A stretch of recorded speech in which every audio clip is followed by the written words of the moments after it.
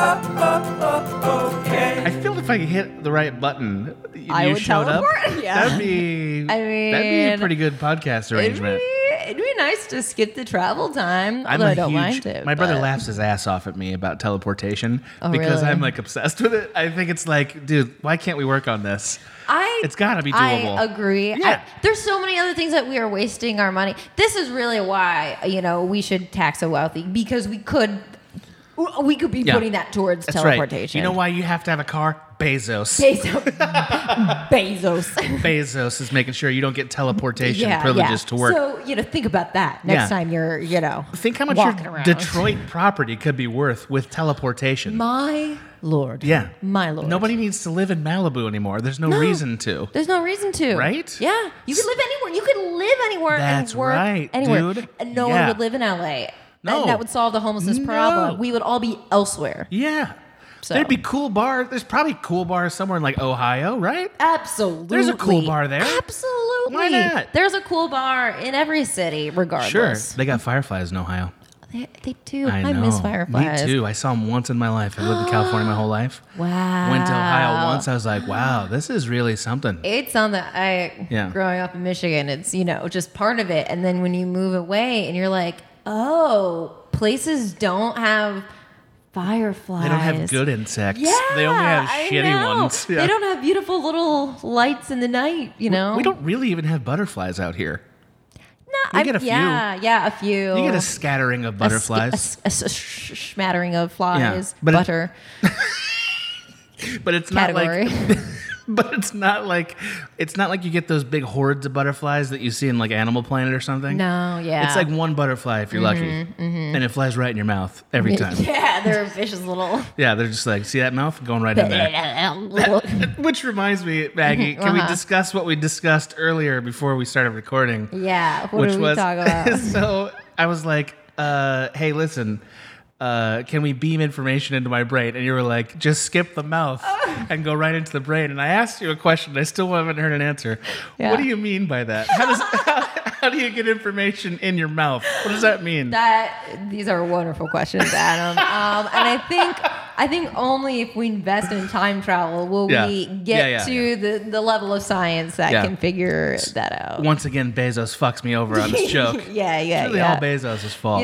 You can blame the guy for pretty much anything, and chances are he has some blame in the matter. No kidding. He's also got have you ever heard of a divorce with the price tag that guy's got on it? I mean, I've never heard of anything like that in my life. Yeah. I couldn't have imagined a world where that was possible, but So I once worked, as you know, I worked in a divorce court. Mm-hmm. There was a case with like a very rich couple, and it was famous. This case was famous. I can't say, of course, personal information. Of course. But this is how famous the case was. I'm going to spell their name out. just in my head canon, it's going to be Zooey Deschanel and the lead singer of Dashboard. Or, Thank you. Death Cab for Cutie. Thank you. I can't say more. Okay. But wonderful point. Yeah. What a speculation. To me, that's what it is. So the problem was because they had so much money, all they did was harass each other in the court all day. Oh no! So they had a divorce case is like basically the size of a novella. You know what I mean? Like that's most of the time it's like a 90-page thing, and that's the end of it. Yeah. This thing was boxes of filings. Boxes. Like my bookshelf. Oh my God. Full of filings. Oh my Full of it. God. It was like arguments about the dog, arguments about the boat. They're draining tax dollars to argue about the dogs and the boats. Thousands of pages about the boats. Oh my God. Yeah, makes you mad, right? Yeah. Wow. Yeah, really happened. Also, first day of that job, very first day, Dennis Rodman came in. Wow. On number 8. Wow. Yeah. It's public record, so I'm allowed to say something about it. Yeah, public record. He signed it. He was very nice. Yeah. Very nice. First day, I was like, wow, it's going to be famous divorces all the time in this job? Never another famous one. Never again, just that day. That was it. Oh, that was it. Anyway. That's fun. Welcome to I'll Show You Mine If You Show Me Yours. Oh, yeah. That's what we're doing here. That's what we're doing here. That's the job. Yeah. It's not just Maggie and I hang out and talk, although it kind of is. In a way. Yeah. We have homework for this because we both have to watch. That's right. get to watch in this case. I thought this was a really interesting topic. Yeah, very interesting topic. The topic this week was hidden gems. Hidden gems. But before we get into that, I just wanted to say, Maggie, how's your week been? What you been up to? My week's been great. It's been a relatively chill week. We released a video, so after that, it's really, you have a day where you're just kind of like exhausted, and then the next day, you're just hanging out. It's like a hangover day? It's like a video hangover day? Yeah, you have like a hangover day. And both of us are workaholics, so we're like, shouldn't relax. But then it's like, no, we need to relax, actually. Yeah, relaxing's for dead people. Yeah. Is that what you want to be? A dead person? You want to be dead? I have like veins going on my neck. Each of us sticks a needle in the other person's neck. Yeah, come on. You want to be a dead person? You want to be dead. You want to be dead. This is Prudent. That is how we joke. I've seen you guys hype up. Yeah. So no, it was like pretty chill. We're through 2.5-3 weeks into kitties. Oh yeah, that's right. Kitten Town. In our bonus episode, which I don't know when it's going to come out, but it'll be just for the patrons. Maybe we discussed the pet discussions that we've been having back and forth.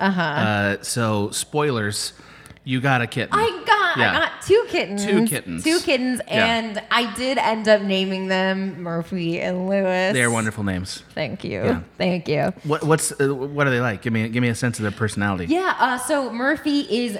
So Lewis it was apparently the runt of the litter. Sure. Because Lewis is very, very small still, even though, he should have been a little bigger by now. He's still pretty small. He's the one, every morning I, come out, I sit on the couch, and he jumps up into my lap, is on my chest, right here in my face, going, meowing in your eye. Yelling in my eye, licking my eyebrow, falling asleep in my lap. That's just amazing. Like, amazing. Like, him and I have a great bond. But then also Murphy, the older brother, much bigger, regular-sized cat. Yeah, regular-sized cat. Regular-sized cat. He's a little more aloof, but also, like, he loves the belly rubs. Like, when he's, like, waking up or falling asleep, he'll just, like, come up and sit next to me and snuggle me. He's definitely more of a bully, and Lewis is much more, scrappy. And, sure. But they seem to play well together. Mm-hmm. And then every time they play, they'll sit down and just lick each other. Just a long cat incest brotherly love lick session. Wow. So they're wonderful. And if you go up and they're licking each other, they'll lick you too. Like sure. Part if of you the intrude, family. you're included. Yeah, exactly. If you intrude, you're included. But they're just. And how's Will handling the new kitties? Oh, Will, what a kitty parental unit Will has turned into. Because Will has raised dogs. Yeah. Was around cats growing up, but they were all wild. They were on his grandma's farm, so they were just stray cats. Stray cats, outdoor cats who would come, go, disappear. Will has these very what's the word? Like macabre stories of the old kittens coming back to the farm to say goodbye to him one last time before never being seen again. What? Two separate cats came back after being gone out in the wild for yes. What are they like getting revenge? What are they doing? I think just to not, because one of them was like bleeding and the other one was very old, just kind of like saying their piece before. This is like their bucket list? Like Will's on their bucket list? Yeah, to like go back and Will was like telling me this and I was like, what? Yeah. Like what? Yeah. What an emotional connection to those two specific cats. And is that how they felt about it? Not really, no. The cat was around and, Will would spend time with it. And then the cats went off to perish. Yeah. And they just kind of were like... They passed utterly from the earth. Thank you and goodbye. Yeah. Interesting. But we got, there were some bumps in the road, mostly just, size of litter box. We ended up just going huge. We got them the biggest litter box. It's like one entire room. All litter box. Yeah. Huge litter box. But they're great. Worth it to you. Absolutely worth it. Worth it to you. And worth it to get 2. Actually, I am glad we got 2 and not just 1. Have they woken you up in your sleep yet? No, we don't let them in the bedroom at night. Okay. So, but when that happens, that's when the gremlins are born or whatever? Yes. Yeah. Yes. So that's the one threshold they can't cross. That's the one threshold they can't. We let them in, like, especially if we're just hanging out, we'll always let them in. But as far as, like, when we're sleeping, we'll shut them out. It can't come in when you're sleeping. Mm-hmm. Yeah. Mm-hmm. Seems like a good rule. It was a good rule. That was Will's rule. And I was like, and also I ended up I might be allergic to them. So. I was going to say, man. Oh, no. Yeah. What are you going to do? It's manageable. It's not like crazy. It was just I was noticing, oh no, I'm like waking up, one of my eyes is itchy, and I'm just slightly like stuffed throughout the day. So as long as I take a Claritin in the morning, I'm fine. And like today I didn't, and I was okay. So you're gonna be running on pills the whole time you got these cats. I mean, it's worth it to you. Yeah. Yes. It's okay. Still worth it. It's how I feel about milk when I want cereal. I understand. Yes. I gotta have a pill. That's just what it's gotta be now. Yeah. You know, you get old enough, I just can't do it anymore. It's just part of it. And I found out after I fell in love, and after they started looking at me like I was mom, and like that's when they cast their dander. Yeah. They like their little dander sacks in their throats emptied into your mouth. You know. So where you get all your information. Yeah, through my mouth. But that's enough about cats. I don't know. It is. I feel believe me, if I know one thing about the internet, it's cats are good. Cats forever. Cats good. Yeah. I wouldn't consider myself a cat. I would say I like cats and dogs equally. I'm still looking forward to getting a dog in the future. Yeah. So. That matches with the cats. Yeah, absolutely. Yeah. I would probably get a lazy, quote unquote, dog. Everyone wants a lazy dog. That's all anybody wants. There's only like 4 or 5 kinds, and not everybody wants those kinds. Yeah. I know this because I've been researching for like the last month. So tell me, how are you doing? We talked about. Thank you. Yes. I've spent the last month looking at dog videos like a child. Oh, yeah. I've looked at every kind of dog there is, and I've told you I don't want to waste everyone's time because in the bonus step we talk about this in some length. Yeah. I'll just put it this way. Subscribe to our Patreon if you'd like to listen to Adam talk about dogs. And then me talk about what I thought about getting a cat before getting the cat. If you want to have basically a pet time traveling episode, go back to that. Yeah. Just suffice to say, I zeroed in on the Spinoni Italiano. Ooh, they're majestic and they look like me, but a dog. You know what I mean? That's what I need. I need a dog that's like me. Yeah.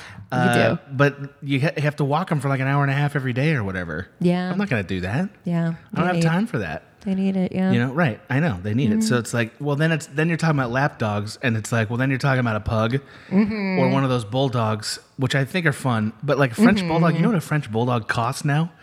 No, but I also know I just don't like listening to them breathe. It's like that's another thing. Yeah. So there's But how much do they cost? Oh.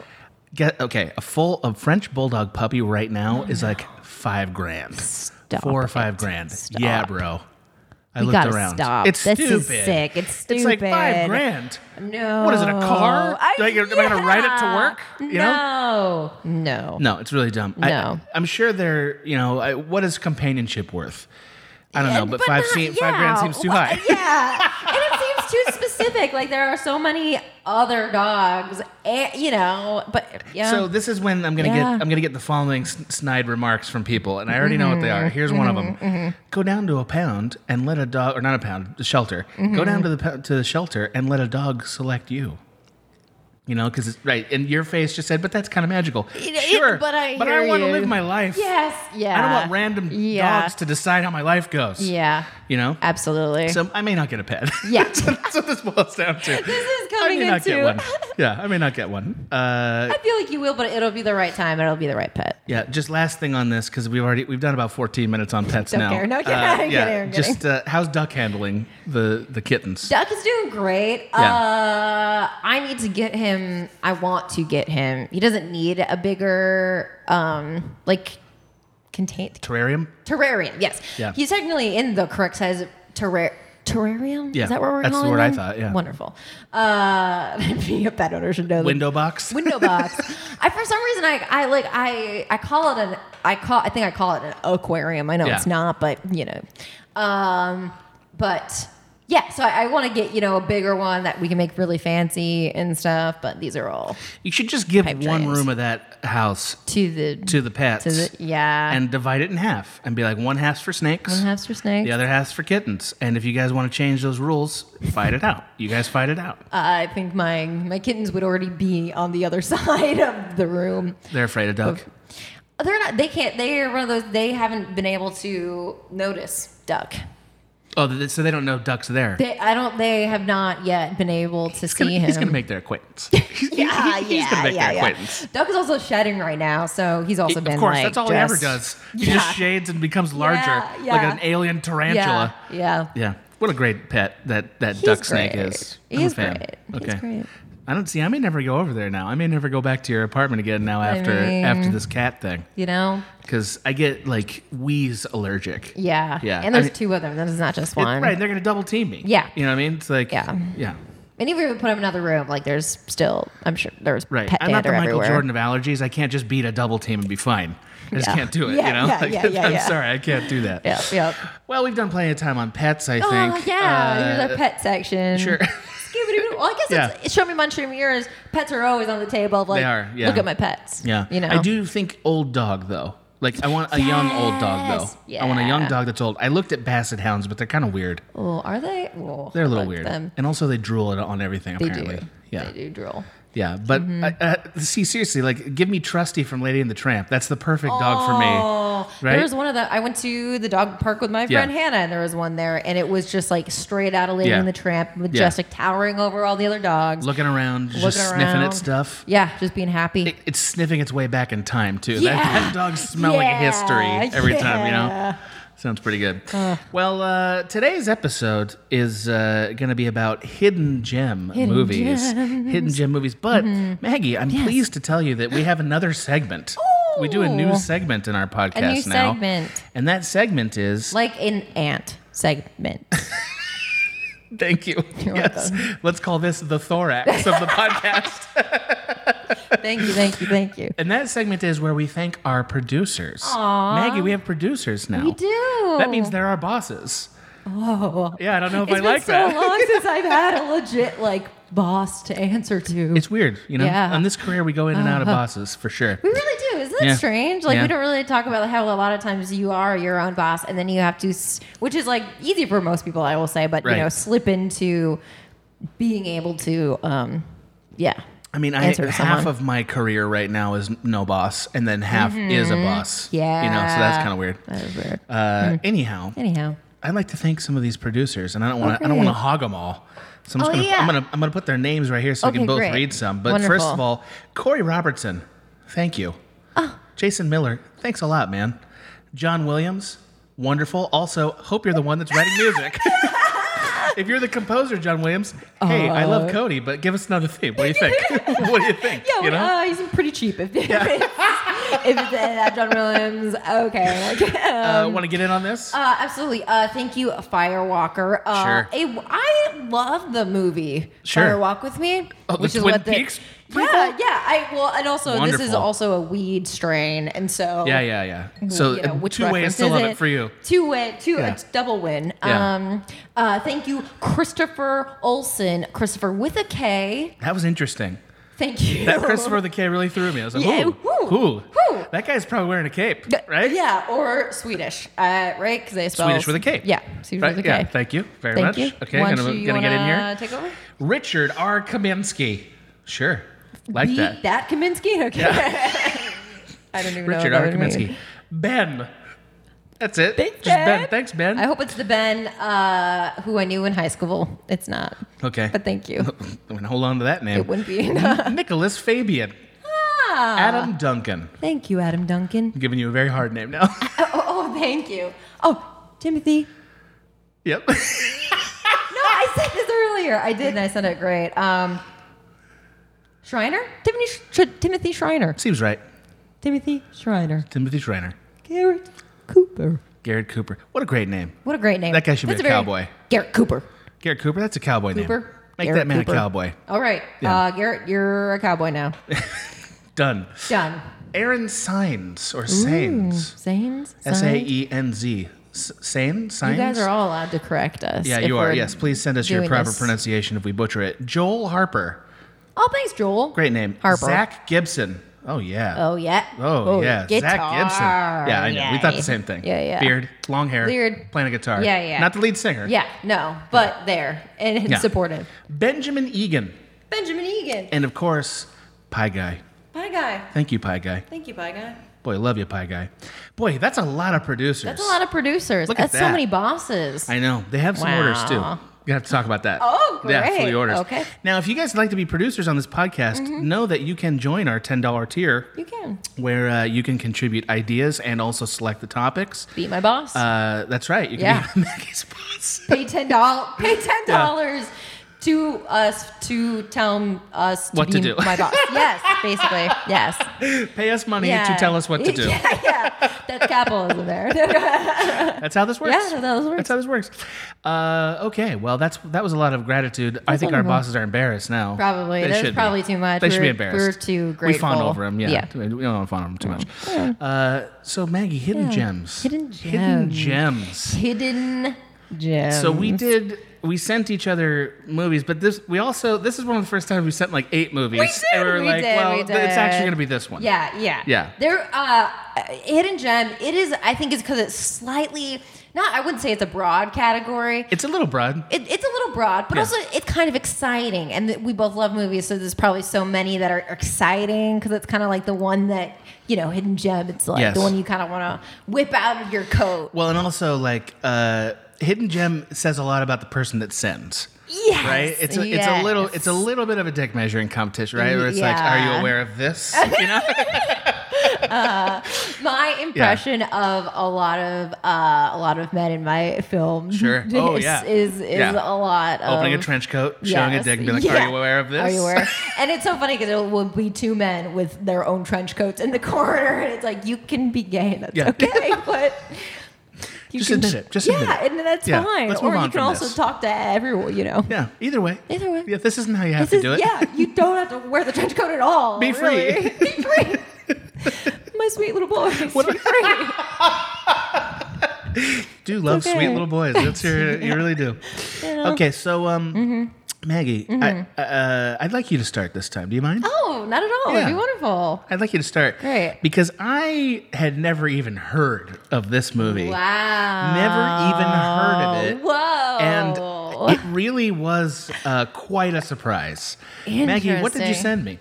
So I sent you, if you have followed me on Twitter or in various other places where I have mentioned this movie, I picked Punishment Park. You did. Directed by Peter Watkins. 1971's fictional documentary, Punishment Park. Punishment Park. Yes, a movie that comes in the wake of Kent State. Yes. Which is a really important fact about it. It's a very important fact about it. Because if those of you who are not aware of the history, Kent Park was a place where I believe it was federal troopers, but it might have just been local police, shot protesters about on a college campus who were protesting the Vietnam War, and killed a couple, I want to say.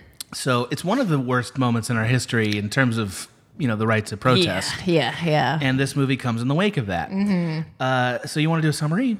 Sure. So it's directed by Peter Watkins. The one thing I will say is there's the thing that he's most known for is his film War Games, which is a very similar style.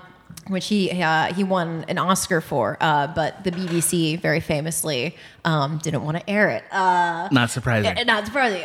It's about the fallout if a nuclear war were to happen. What would that look like? And it's basically just newsreels. When did he make that? I can't remember the date. But it's after this, right? I think it was before. You made War Games before this? I think so. Because this movie's made for almost no money. Yeah, like he's one of the people that has spoken pretty openly about like Hollywood systems and like the BBC, burying his work and things like that. And I think most of his projects had very little funding, but yes. So anyway, so this Punishment Park is about a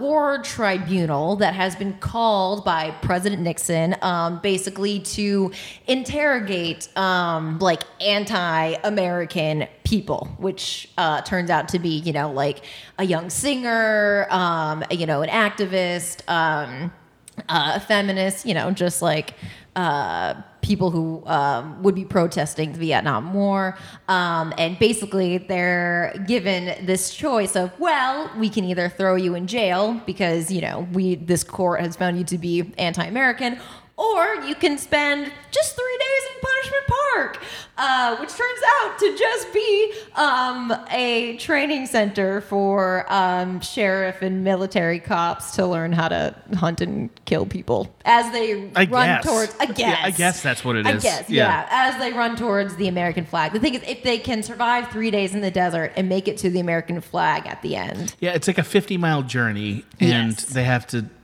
3 days to complete it. Mm-hmm. They're on foot, and it doesn't seem like they give them food either. They don't give them anything. No food, no water. Yeah. I think there's water at certain destinations, if I'm not mistaken. Mm-hmm. Or I think they tell them that there's water, but then there ends up not being water. That might be right. Yeah. And can they get there? Can they get there? Is the question. Mm-hmm. Okay. And it's like a mockumentary style. Peter Watkins plays a reporter himself. He's also the director, and he plays a voiceless reporter who is who came over from the United Kingdom to document what was happening. Yeah, it's ostensibly a BBC documentary. Yes. When they're making it, so the director who plays the camera person essentially, towards the end gets a little bit involved in the movie, but for the most part doesn't. Yeah. Okay. Anything else you want to say about it? Like what it is? I would just say I love the movie. There's something about it that's so like visceral and interesting. Yes, absolutely. And very effective, but calm is not the right word. It's not a calm movie, but it's like you feel so you feel like you're there with them. So everything feels like... It doesn't feel like a movie for a long time. Yeah. It starts to feel like a movie in a way that's like comforting with about 20 minutes to go. Yeah. So for the first like hour... Mm-hmm. It's very like it's hard to know who anybody is, right? And this is going to sound like critiques of it. It's not critiques. Mm-hmm. You're not really, you don't learn the names of people really. You don't really follow people like. It's very observery. Yeah. Well, it's very sort of like they're all sort of one character. Like all these protest figures are facets of one point of view. And that one point of view is being thrown into the desert to, in theory, earn their freedom through this grueling trial. Yeah. But the important thing is spoilers. If you're, so if you're going to watch this, maybe stop here. Mm-hmm. The important thing to find out is there is no way for them to get free. Like it's all rigged. Yeah. To use a political term from this time, so that they will be shot and killed by the police. Mm-hmm. Like so, they're basically being sentenced to death. Yeah. Everybody who picks this option. And if I was to describe the people who are being rounded up, it would be mid-20s or like early 20s. Young. That's actually Except for there's an older black guy. Oh, that's right. Yeah, there's an older black guy. Oh my god! And when they're we're both thinking of that scene. Well, I'm thinking of the guy who's in the very beginning, but you're also thinking of the guy at the end too. Yes. Yeah. So they're basically two black males who both of whom are treated in ways that are upsetting. In particular, they have a character at the end who. They're all sort of being interviewed by this tribunal, if you will, and the tribunal it's ostensibly a court session, but it's not really a court session. Right. It's just like people yelling at each other about their viewpoints. Yeah. And the people who are the judges are just sort of like you're a no good shitless hippie, like that's what you are, and like so fuck you, right? Yeah. Tell me why you picked this as a hidden gem. What's the hidden gem part of it to you?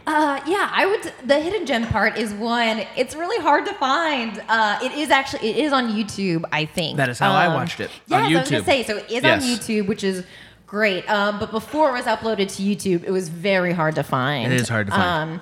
So for that reason, like there are a few like physical copies of it. Yeah. And also Peter Watkins is a director that most of his films are just not like, they're not traditionally narrative. Truth. You know, there's bits and pieces, like you said, that feel narrative, that feel comforting here and there, but that's not really a big concern of his in his work.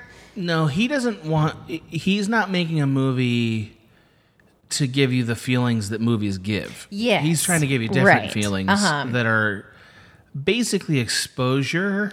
Yeah. It feels like he's trying to expose you to viewpoints. He's a wonderful director to read about the way he thinks about directing, because he's said before, basically doing these mockumentary or doing this style, I'm able to be a lot more, or people get to be more honest. However, the trade-off is that, someone could go see my movie and then be like, oh, well, that was weird. And it doesn't stick with you the way like a narrative story sticks with you. That's a true critique. Yeah. And I think that's really insightful for a director to know about their own work, but then also recognize maybe I don't necessarily want to do that, and maybe this is adding something to film disc, I don't want David Lynch to make a standard movie, although he has a few times. And sometimes they're good. Yeah. The one about the guy riding the lawnmower, what's the name of that? That's a good movie. Oh, yeah. The name of it just flew out of my head. Mm-hmm. It's a great movie. Mm-hmm. And it's just a standard narrative. Anyway, so I don't want the guy to make a narrative experience because it sticks. Right. I want him to make the experience that gives the feelings that it gives. Mm-hmm. And it does. It does. It really does. It does. But so the other reason I picked it is he's somewhat of an obscure director. I'd never heard of him before. Yeah. But like his writing about film and filmmaking is really interesting and insightful. And he is, obviously very passionate about all his projects. And a fun behind the scenes story is that, again, this was a spoiler alert, but in the end, when that cop shoots, the young kid cop shoots that guy, for a split second, Peter Watkins thought that the gun had actually gone off on set. Yeah. So like all the feelings that are communicated through the piece, like a lot of the actors and people really felt, It's so okay. I can't stress enough how this movie was made in 1971. That's really important because that was 50 years ago, and it's like watching a dialogue from Twitter. It's wild. You can't believe the viewpoints are so clearly articulated, and you can't believe that we're having that conversation. Like it makes you go like, my God, this man was way ahead of his time. Yes. Like 50 years, it's crazy. Yeah. And he has the exact right groups of people, the exact right tone, the exact right arguments for all the problems that we're discussing currently in our current political climate. That, I think, is... well, it's hard to say what to take away from that. What do you take away from that? I guess what I take away from that is that it is a really good movie to watch because it is so shocking. But in a way, it's comforting because it's like, okay.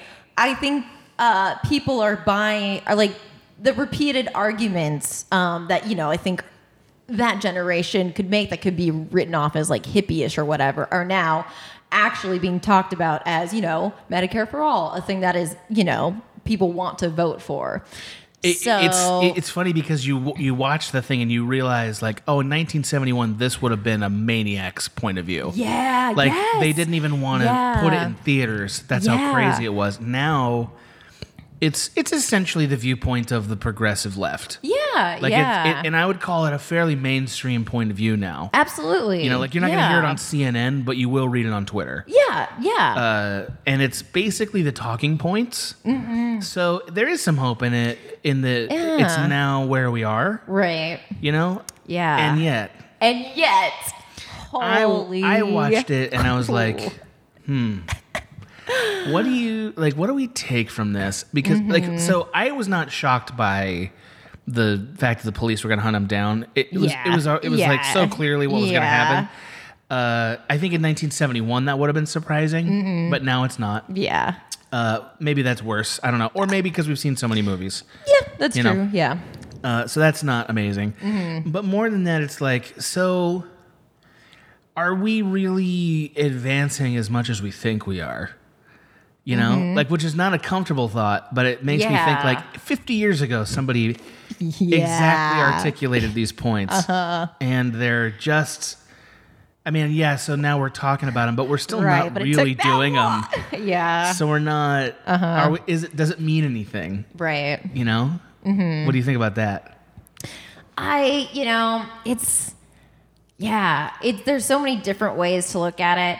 I think overall, I would say when I walk away, I feel comforted because it feels like, wow, like someone saw that. Like people, weren't just, being unreasonable or like, like. It's kind of funny to see those arguments in the mouths of boomers, for one thing. Yeah. And also it's interesting to hear the arguments back, because the arguments back feel like they're from a different world. Like they're just like, you, Missy, you need to learn some respect. Like they're that kinds of arguments. Like that's an argument. And you're like, no, it isn't. What? Yeah. Wait, are we tone policing? We have a word for that now, Right. Well, I mean, of course, right? And that's one thing we're very good at is creating words that undermine tactics that we're still doing. Yeah. And also undermine tactics, right? Yeah. That's what it does. Which, that's smart. Hey, so it's weird to see those things playing out because they're so dumb that you wouldn't even see it in a movie now. Yeah. And yet it kind of doesn't matter what the objection is, right? Yeah. Yes. That's what's so interesting about it, because none of those are really what the objection is. Right. What the objection is much deeper than that. And it's basically like, I don't want to give up my piece for you. Yeah. That's what it is. I don't want to give up shit for you. Oh my God, that when they cut to, I also love the editing of this film. It's well edited. It's well edited. There's a moment where they go right from inside the tribunal to all of the politicians having a luncheon with the cops. And they were just yelling. That was so crazy. Yelling spit-faced at these 20-year-olds, and then all just, going and getting their potato salads and talking about, they're going to see their wife afterwards. And it was just like, yeah, whoa. That felt very true. Yeah. Also, there's a section at the very end where the director interviews the cops. And what they did, and their response is like, you could just put it onto the people who are out there enforcing laws in Portland right now. Yeah, it's like, whoa, man, this guy nailed this. But other than that experience of like, wow, that's like now. Yeah. What else? What other things about this movie land for you? Because I'm not sure that it's more than that for me when I watch it. Interesting. I just enjoy the symbolism. Like something about the American desert. I also love it in Breaking Bad. Something about that. Just the idea of like the flag in the distance, and there's just some beautiful shots of like an officer just like looking off, and in the very corner you see just this tiniest flag waving, and it's just like, the impossibility of just something about it, I think, is I read an op-ed today called "The Republican Party Has Lost the Battle for Its Soul." It's one of 10 million like this. It's in the New York Times, and it was written by a Republican. And what I it's not particularly special, but it's salient here in that. It's this guy writing and realizing, like, we always thought that we were the party of a specific ideology, and that we needed to adjust after Mitt Romney's failure to like become a more welcoming party. And Donald Trump has shown all of us that we were never really that. Yeah, and like we can't pretend like we were. Yeah, and. This guy's just sort of heartsick over that, which I understand. Yeah. I'm like, that would make me very sad if I believe that. And I think that's what makes this movie interesting to me is like that there's still a thick veneer of disingenuous, like bad faith on the people who are accusing, like the tribunals and everything. Yeah. And it's a different bad faith, and that I found interesting. But it is nice to see occasionally in the public discourse right now, people who sort of peel the bad faith back and just be like, look, this boils down to like, we don't want to give up our stuff to other people. Yeah. We just don't want to. We don't want to give our money away. We don't want to give our rights away. Arguments don't really make sense sometimes. That's why, they're all emotional. Yeah. They're all emotional because the substance of it is like something that nobody can really defend, which is like, I don't want to share. That's what this is. That's what it all boils down to. I don't want to share. Yeah. It's fun to see. Fun is not the right word. It's good to see that there are people who are slowly coming to that conclusion. But it took 50 years for this viewpoint to even be a discussing point, like a point of discussion. Yeah. So I don't know, man. Yeah. I don't know. Oh, I will say the other thing that I really love about this movie is I think the tribunal scenes, but specifically like the plays of power, and it's just, I think, just fascinating to watch, and also just interesting to cast mostly non-actor. Peter Watkins casts a lot of non-actors, or like theater actors, and doesn't work very much with film actors. There's a lot of improv in this movie. Yes, which made it stronger. Yes, but I think my favorite one is between the young girl who makes like silly or makes funny songs or whatever, and the old woman on the tribunal council. Well, and they're like, sing one now, right? Is that one? Like, sing one right now. Like, and she like won't do it. Yeah. Yeah. And then she like sings a fake one. I thought of you when I was, she was the blonde woman, right? Yeah. She was really interesting because she had the most indignation out of all the people there. Yeah. And also, like, it felt like she was being hurt the most, even though she wasn't. It still felt like she was. She was an interesting character. Yeah. Like it felt very honest. Yeah. There's not a lot of like, which I think he was, like, no one's like stereotyped. Everyone is like literally playing very close to themselves or people that they know. Yes. So I want to say one other thing that happens in the movie, because I think people deserve to be warned. There's a scene toward the 3/4 of the way through the movie where a young black man is gagged. And then they choke him out, basically. Yeah. Now, they don't sit on his neck like George Floyd, but they restrain him, and they basically have their hands around his neck and stuff. And I feel like people need to know that going in. Yes. This is if they might be upset. Yeah. There's also a police shooting in the film. Several. This movie is not fun. No. I didn't have fun watching it. I didn't enjoy it in that respect, which leads me to the one question I have for you out of it. Do you want movies to be like you are, or do you want movies to be a better you, to represent to you what a better you would be? Oh, a better me. Interesting. And I think this movie is that, because it's that's interesting. Everyone is, like I said, it feels very honest. There's not a lot of like calculation on either side's part about how they're coming off. I don't think that's true, because the director, it's not a documentary. That's true.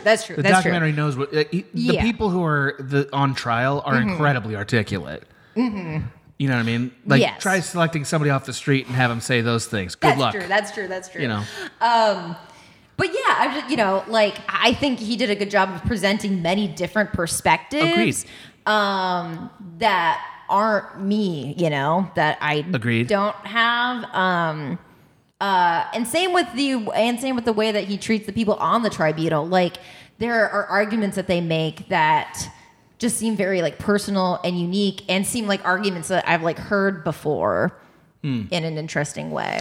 So, see, when I watched this, I thought I wish I'd watched it in 2014 or 2013 or sometime like that, when I wouldn't have been as open to it. Yeah, that's the thing. Is like, I'm watching it now, and it feels like watching what I already think. Interesting. Even if it's better articulated, it's like I look at it, I'm like, that's the right opinion, or these are the right opinions.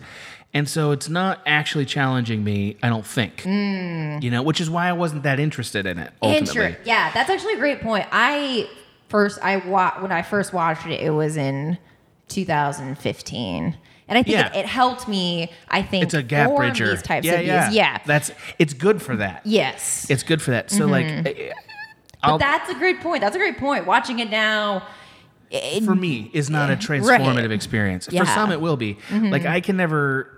I had an African American literature class in college, and I read about four or five works there that were very transformative. One of them was The Invisible Man by Ralph Ellison. Have you ever read that? It's that was a book that just changed how I felt about all the race-related issues. Yeah, because I came out of a conservative home. That and also the writings of Du Bois. That's the kind of experience that I want out of a political content. That's very fair. That's fair. And I don't think most political content is that. I think this movie was that in 1971. Right. It's not that now. Most political content is the equivalent of Michael Moore. Not him, but it's the equivalent where it's like, I'm telling you what you already know.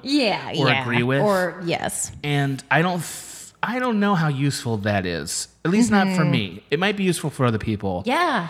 No, I think that's why some people will probably just watch it and feel, like I said, I watch it now and I feel just kind of comforted because it's like, well, at least someone was talking about this in, 19. Right. So yeah, I think it, which maybe that's, maybe in a roundabout way. This hand gesture you're doing is great. I'm saying, like, I guess I am glad that it doesn't feel that way anymore because you've changed some. Right. That's true. That part's true. I just bring it up because to me, if you're gonna go with a hidden gem, is hopefully about either an emotional experience you can't find somewhere else. Or it doesn't have to be that. It could just be like, there's a really good movie you haven't seen. Or especially with political stuff, it's like, hey man, think about this. Like for instance, I almost put the movie Exit Through the Gift Shop, but I was pretty sure you'd seen that. Have you seen that movie? Yeah. Exit Through the Gift Shop is a really good hidden gem movie because first of all, it's a more in-depth look at what Banksy is about, and also an in-depth look of what street art is about. And there's an artistic comment on sort of copying and graffiti that I don't want to spoil. So like that's like a real like, oh man, that really pushed me forward. Like, and it really pushed my understanding of this forward. So that's what I'm looking for. I'm chasing. That's the heroine I'm chasing. I will say I think you would probably like War Games more than. It sounds like I would. Park. Yeah. As I was watching it, I was thinking about War Games, and I was like, of any Peter Watkins film, that would be the one that I think Adam would like. Well, I mean, I really, I do like Failsafe and I like Doctor Strangelove, both of which are pretty shocking movies. Yeah. Anyway, I'm going to transition. Do you mind? Wonderful. Okay, so my pick. Yes. My pick was your pick. Animal Kingdom. Animal Kingdom. From 2010, which you'd never seen. I had never seen. How'd you like it? I liked it. Okay. I liked it, but I am curious as to... why did I pick it? Yes. Yeah. So Animal Kingdom is the story of a young man whose mother ODs in the first shot of the movie. ODs on heroin, and he's taken to live with his grandmother and his uncles, who it turns out are basically some crime family on the run, right? And this all takes place in Australia. I'm not sure exactly where. Melbourne? I'm not sure. Okay, that rings a bell, but it's not totally. It looks like a suburb. It's not like the outback. Right. Yeah. It's not out in the So what ensues is essentially the cops are after the eldest brother. Yes.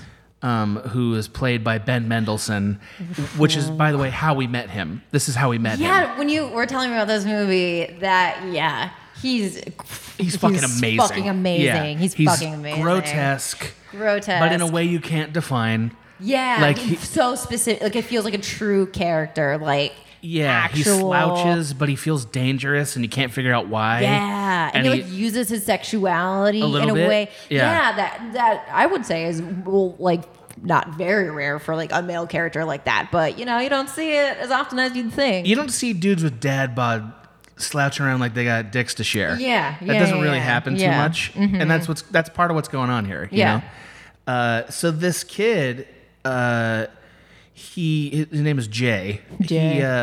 He basically is witness to this persecution on the part of the police, who end up killing slowly over time one of the brothers, and then the brothers retaliate and kill some cops. And then, of course, this brings the heat, right? And so they start interviewing Jay, and the brothers are afraid Jay's given him up, and so now he can't trust them anymore, and they're after him. And he has to decide, does he want to go into witness protection, or does he want to basically join the family? Right. And Pope, which is the name of the oldest brother, played by Ben Mendelsohn, kills his girlfriend. In this horrible scene. First, when that scene happened, Will was like, "Oh, so she's dead?" And I was like, "No, he just choked her." And Will was like, "No, she's dead." Yeah, she's dead. Was whoa, because the way, I mean, you wouldn't think he would do that. Yeah. And it happens in such a way that is like, oh, yeah. Nothing happens dramatically in this movie, except for one thing, which is killing the cops in the street. That's the one thing. So it was made in 2010. It's kind of the big claim to fame of the director-writer. He hasn't done that much since. I was going to ask because I forgot. He's done some stuff. There's a TV show that's based on it now. That's right. That's been on TV for a couple years. So people might be familiar with it from the TV show. But the movie was basically an indie hit. And unfortunately, the director hasn't really done much since. So tell me more about what you thought about this. Well, to me, so, there were things that I really liked about it. I loved Bet, but I guess, for me, the main character, I just found such a hard time. It was kind of like, I kind of don't. What's the fucking deal with this guy? What is the deal with this guy? And, I think that I loved that I don't want to be amiss is the way the kills happen are just beautiful. It's an incredibly directed movie. It's really well directed. It's really well directed. And it's that alone had said such a statement about these kinds of families and things. So I don't want that to get lost. But for most of it, I was just I don't know if it was. I don't know if it just wasn't that exciting, but also with crime family stories, it was kind of also It felt like it was the tropes, right? I don't know if it was the tropes, but I guess I didn't find myself being surprised by anything. No, it's not surprising. It's not what? It's not.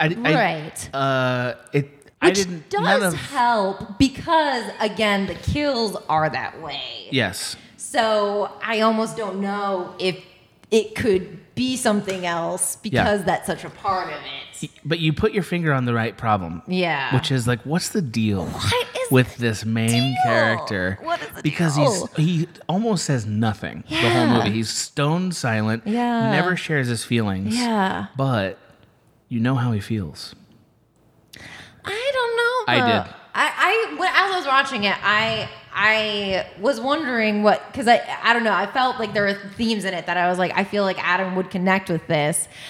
But yeah, for most of it, I kind of find myself. I felt like kind of shit or get off the pot in a lot of sections. Love it. I love this. I love this so much. Which is again because also we've talked about this about how you we're circle the drain or think about things for a very long time, and I don't.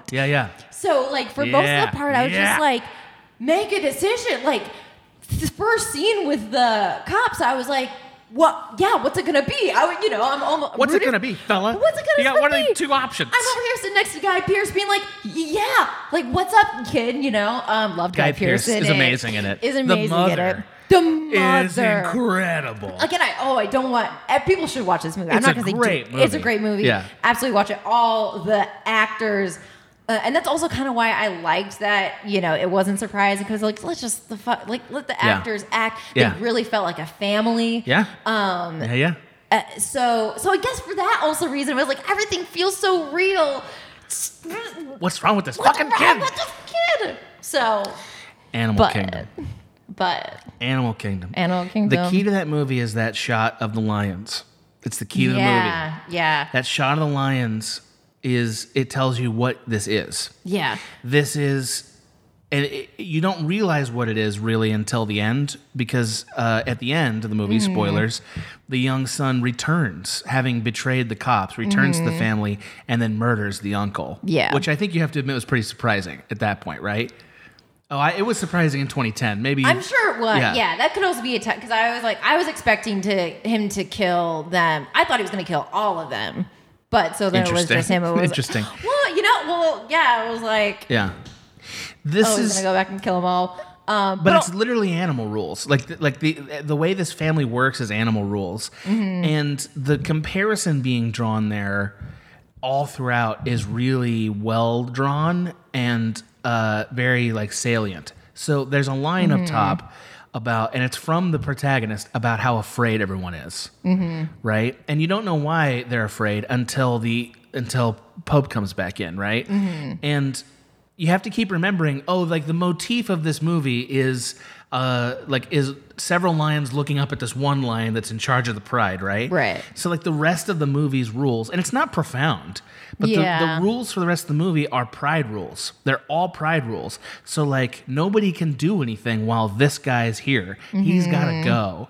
before like anybody's allowed to be free, right? And like it's like Animal Kingdom rules, right? And like that metaphor acted out, like and dramatized through human beings. It's one of the most compelling versions of that worldview I've ever seen in a movie, because most people don't have the courage to trace like animalistic evolution, like thinking, into drama. It's very hard to do it, right? People have tried it and failed. Or people like Kubrick have done it and it's alienating, right? This is a movie that manages to actually dramatize in an interesting way that dynamic. Now, it has to be a crime family because then it's more recognizable, right? So that's part of what makes it so recognizable. But in most drama, it's hard to get rid of these sort of value systems that don't reflect that kind of worldview. You know, like nobility and things like that, dignity, stuff that doesn't belong. Right. And this movie doesn't have that. And it's very subtle. So like the whole time you're kind of like, you feel a little disoriented because you've been dropped in the wild. You know, you've been dropped in this world where you have no control, just like he doesn't, and you don't know, and he's waiting to see when he can be safe. It's very like young Simba, but there's no fucking Hakuna Matata. You know what I mean? That's what it is. He's like Simba dropped off in the Pride Lands. Well, I think or Guy Pearce even says, when they're out over the and Y. over. Yeah. It's like you said. It's not. I don't think that it's like profound. Yeah. I didn't like, here it comes, man, and it's a wormhole into the universe. It's not that. It's just that like that's a lot to do for a movie. Like most movies don't get that done. Most movies make a point or tell a story. This is more than that. This is more than just a crime family story. This is like talking about especially male like relationships. Yeah. And sort of like the control that's exerted wordlessly in them, and I find that really fascinating. Yeah. Because none of it's explained. It's all just present. It's present in the acting. It's present in the scenes. It's not in the dialogue at all. And it's present in the imagery, which is like, wow, what an act of directing that is. Now, maybe it's in the screenplay. I don't know. But it's all directing. Now, that may not be interesting to you or to the audience. I think, I guess, I think, that's a topic that I explore a lot, I guess, And when I was watching it, I was like, the power dynamic of like Jesse and Walt like came to mind when I was watching, and there's like a lot of differences, but I guess I just didn't find it that compelling. It didn't work for you. Yeah, and then every time Guy Pearce brought up the animals, I was like, yes, I know. You get it. Yeah. You felt like you get it. Yeah. And also the main character, is the main character, but there were so many times that we were not with him. But again, he was so not that often. He drives the narrative through screen time. Yeah, but through through indirect patterns. Yeah. He doesn't make choices that drive things that often. That's another thing that's really hard to do. Right? Most movies, when the protagonist is not active, the movie falls apart. Yeah. This is a rare movie where it doesn't. And I think that's also interesting. Yeah. This is a movie that shouldn't work, but I think it does. I think it's really good, given those things.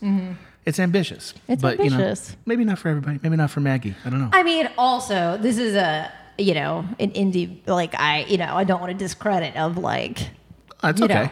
Well, and it wasn't made in the Hollywood studio system, I mean, I guess I'd put it this way. I'm a young filmmaker, right? Young, I'm going to put young in quotes. This would be such an incredible movie to be early in your career.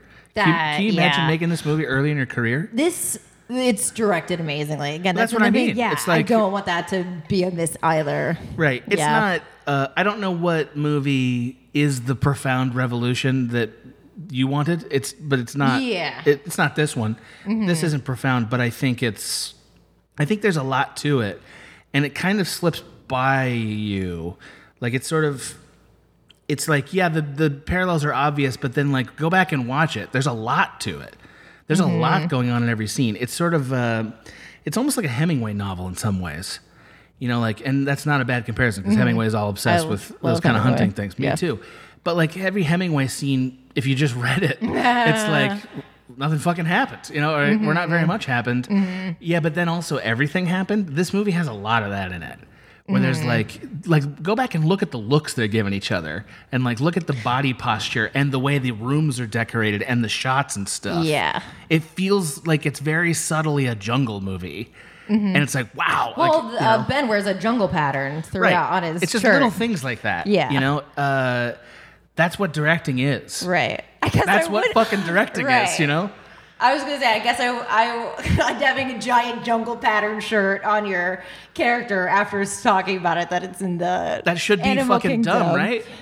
No, I don't think it should be dumb. I just think it's That seemed very obvious to you. Yeah. I don't think everybody catches on to this movie. You're probably right. Yeah. You're probably right. Most people, it drifts right past them. I want everyone to see it and then tell me what they think about it. Well, the commenters are not going to be representative of the people's experience of it. That's true. But by all means, do that. But I was going to ask, what about this what made you pick it as Hidden Gem? This is one of the times I was thinking about the audience and not thinking about Maggie as much. Okay, all right, yeah. Because I was I don't want to give something that's just going to be fun for Maggie and I to talk about. Yes. That actually, I would say this is a much better pick for a group. Yes. Don't pick mine. Mine wasn't a group pick. Well, that's the thing is the audience picked Hidden Gems, right? Which means they want to hear this movie that they haven't seen, and it's okay, so I want to pick something, right? Exactly. Yeah. So I was trying to pick in that wheelhouse because the other films I picked were all abstract foreign films. That I was going to. We did talk about that. I did. Yeah. I had 3 or 4 foreign films. Also, many of them crime related. I really like crime movies. Yeah. This was a great pick for that. Yeah, that's partly why. Yeah, because I had several. Smart. Yeah, I had several that were and I knew the Hidden Gem is in a category that's gonna probably yield and then this is the story of how I lost my virginity or whatever, Yeah. We're not gonna get juice on this, so I wanted to try to do the audience a solid and give them a good movie. I think you did. I hope so. I think you did. My movie is fairly upsetting. I don't think it's upsetting now. I actually think it. That's a good point. I think when you watch it, it'll be like one of those old movies that you watch that you're like, oh shit. Man, sometimes movies are ahead of their time. It's not as good as this, but it's like the first time I watched Sunset Boulevard. Yeah, and you're picking out all the things that it's that's where that's... Or Casablanca, right? Yeah. Casablanca, the first time you watch it is God. This fucking movie. Yeah. It's not as good as the best current drama. Right. But you watch it for that reason, because it's whoa. Wow, man, this movie really had a lot going for it. I think yours is the same. It has a lot going for it. Yeah. Yours, I would say, it would be... Everyone listening to this podcast should watch it and will really like it. And don't think it's not analytical like Maggie and I are. It's that's part of why I picked it, because what's cool about it, it's not like this profound worldview. Yeah. It's like, look at the little things they're doing in this movie. Mm-hmm. It's all very very carefully picked, and it's perfect. Yeah. And they're loud decisions that they're getting away with. Yeah, that is true. That's a great point to make. Yeah, yeah. Like, that's what directing is, man. Yeah. Trying to sail that shit past people is like, that's what directing is. Yeah. You know? You're and right. he does it. You're right. That's right. No, you are. You're correct. Yeah. But right. I don't know if the story of male dominating other males is really going to get Maggie to be thrilled. I mean, I love male dominating. I thought the uncle character was going to, like, I don't want to get too dark, but I thought he was going to do something. Yeah, he was going to rape his girlfriend, right? Is that what you're talking about? I thought he was going to rape the son. Like, I thought that's where it was going. Oh, that's interesting. Yeah, because that could have happened. Yeah, there were moments when I noticed that the thing that, was happening between them when Pope would, like, do something like that, almost just to, like, push the needles or, get a rise out of something. So I saw that and I was like, oh, I wonder if they're going to make that literally dominating him. But we don't seem that comfortable with that yet. Yeah. Like, when it happened to the girlfriend, I was like, oh, that's when I thought it would have happened, and this choice makes a lot more sense. Like, do you listen to Hardcore History? You listen to that podcast? Yeah, I love it, right? I love it. It's great. So, like, he loves going over the pillaging. Like, that's his favorite thing, right? Mm-hmm. He being Dan Carlin. Mm-hmm. And, like, there's a lot of moments in history where, like, a conquering warrior would rape the warrior that they defeated. Yeah. Which is always, like, I always kind of, like, frowned at that. It's like, really? Yeah. We never see that in movies. I don't know if we're ever gonna see that in movies. I think it makes people pretty uncomfortable. Yeah, I know. Like, even if it's true, it's like, I don't know if people want to see that. I know. And that would be pretty dark. So I'm glad it didn't go there, but I was wondering if they were going to do it in some sort, or like hint, or like, but. It seemed pretty clear that Pope could easily have raped his girlfriend. Yeah. And that felt like it was coming. Yeah. And then it didn't happen, which is kind of why I found that moment surprising. You know what I mean? Like, because it also had the overtones. Yeah. Because he has those overtones. He's like, it's so weird, Mm-hmm, mm-hmm. Ben Mendelsohn, like, what is it about him, man? He's phenomenal. That's the other thing. I wanted him to be, I wanted him to have free, like, I almost wanted more of him because he's so good. Well, he's good with small things. It's like, it's very...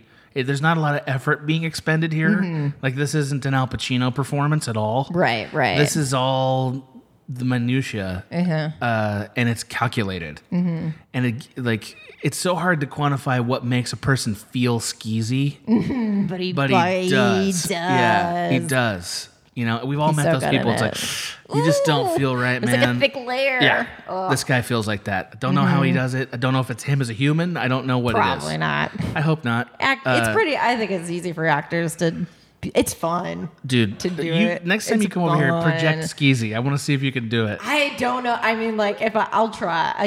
I'll do some mental work.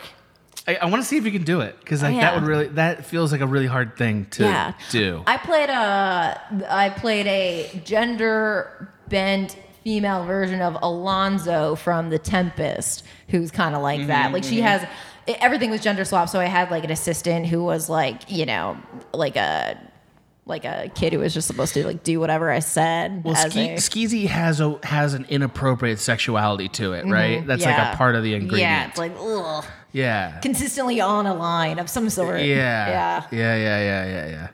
But, like, you wouldn't call Jeff Goldblum skeezy, would you? Have you heard stories about Jeff Goldblum? What's that? Have you heard stories about Jeff Goldblum? I've heard a few. I haven't heard the one that made your face do that. So okay. Fair enough. No, I would no. His thing isn't skeezy.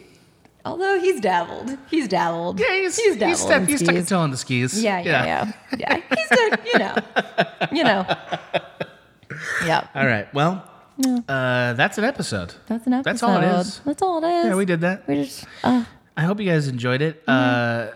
We will come back with a poll probably as soon as this thing comes out. Probably. And those of you who are on our Patreon or who are patrons on our tier can submit That's right. their ideas to the email address listed in the patron tier. So please go check that out. And if you have any ideas for the kinds of shows you'd like to hear us do, send us those ideas. We can put them in a poll, and suddenly we're making your content. Suddenly we're working for you. Suddenly you're telling me what to do. And we figured out time travel. No, teleportation. That's what we're I like that you made it time travel. Thank you. That'll be the next step. Yeah. That's Get Bezos out. We'll have time travel. Yeah, after we figure out how to hear by jumping through the mouth. That's your thing. Yeah. Wait, that was my thing. I'll take care of that. Why do you want things to happen to your mouth so bad? I'll take care of that. Because I'm always using it. Yeah, just like I'm always a gibber. These are not helping you, but this thing's gonna, Yeah. Just somebody like spits information in your mouth. You're like, gross. Maggie grossed me out. Yeah.